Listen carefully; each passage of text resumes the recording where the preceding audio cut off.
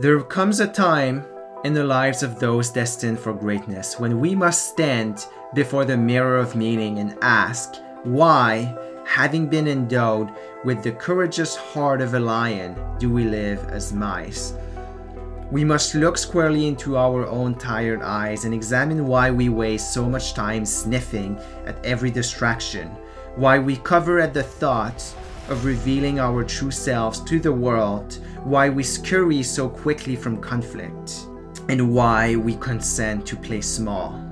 We must ask why we participate so humbly in society's frantic race, allowing ourselves into its mazes of mediocrity and settling for scraps of reward, when nature has offered unlimited freedom, power, and abundance to the bold, the determined, the creative, and the independent, to each of us. We must ask if our desires to feel safe and accepted are in fact enslaving us to popular opinion and to boredom. We must ask, when will we be ready to ascend to another level of existence?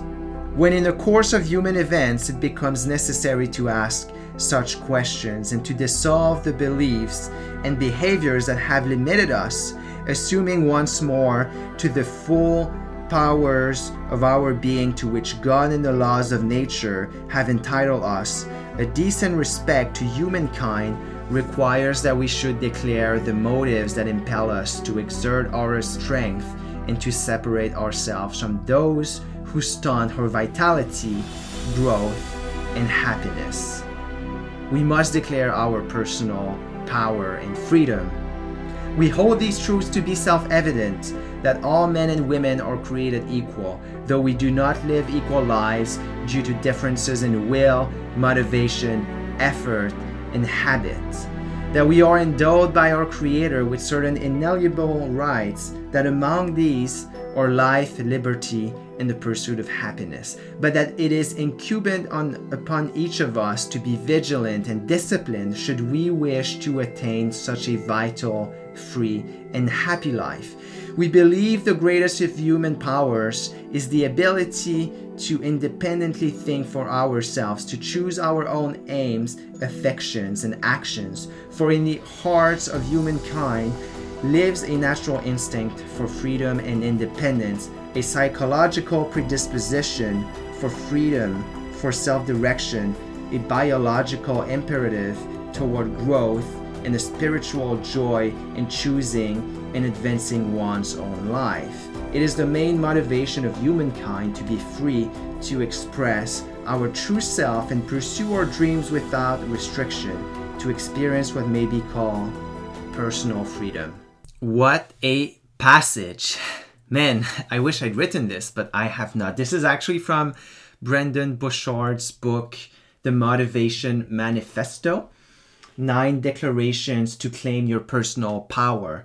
It is a great book, an absolutely well-written book. And one of the reasons I like this book so much is because of the way it begins. It is a kind of pastiche of the U.S.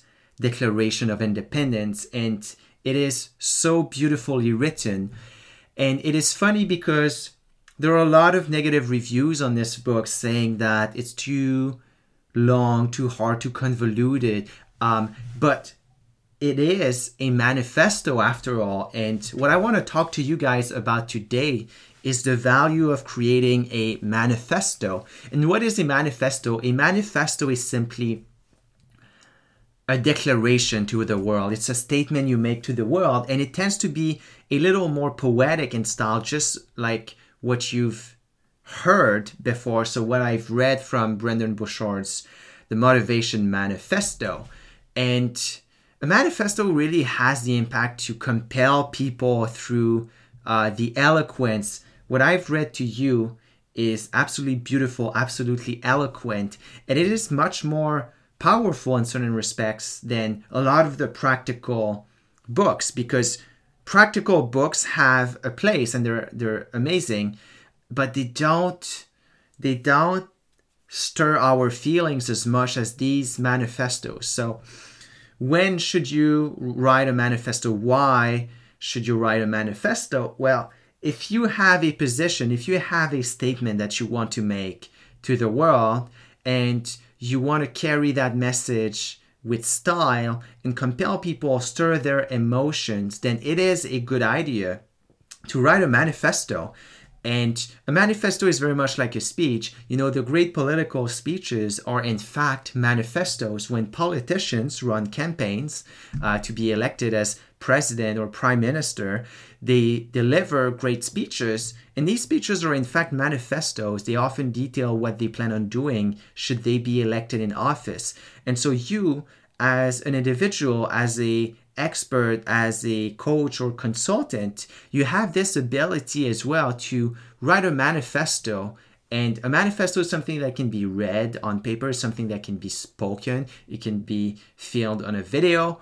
There are a lot of things that you can do with a manifesto, and it is in fact a great idea to lay out a cohesive vision for yourself and your work and your mission, to have this manifesto that you can show to the world. So this is what I wanted to share with you guys today. I hope that you appreciated this, and I will talk to you in the next episode.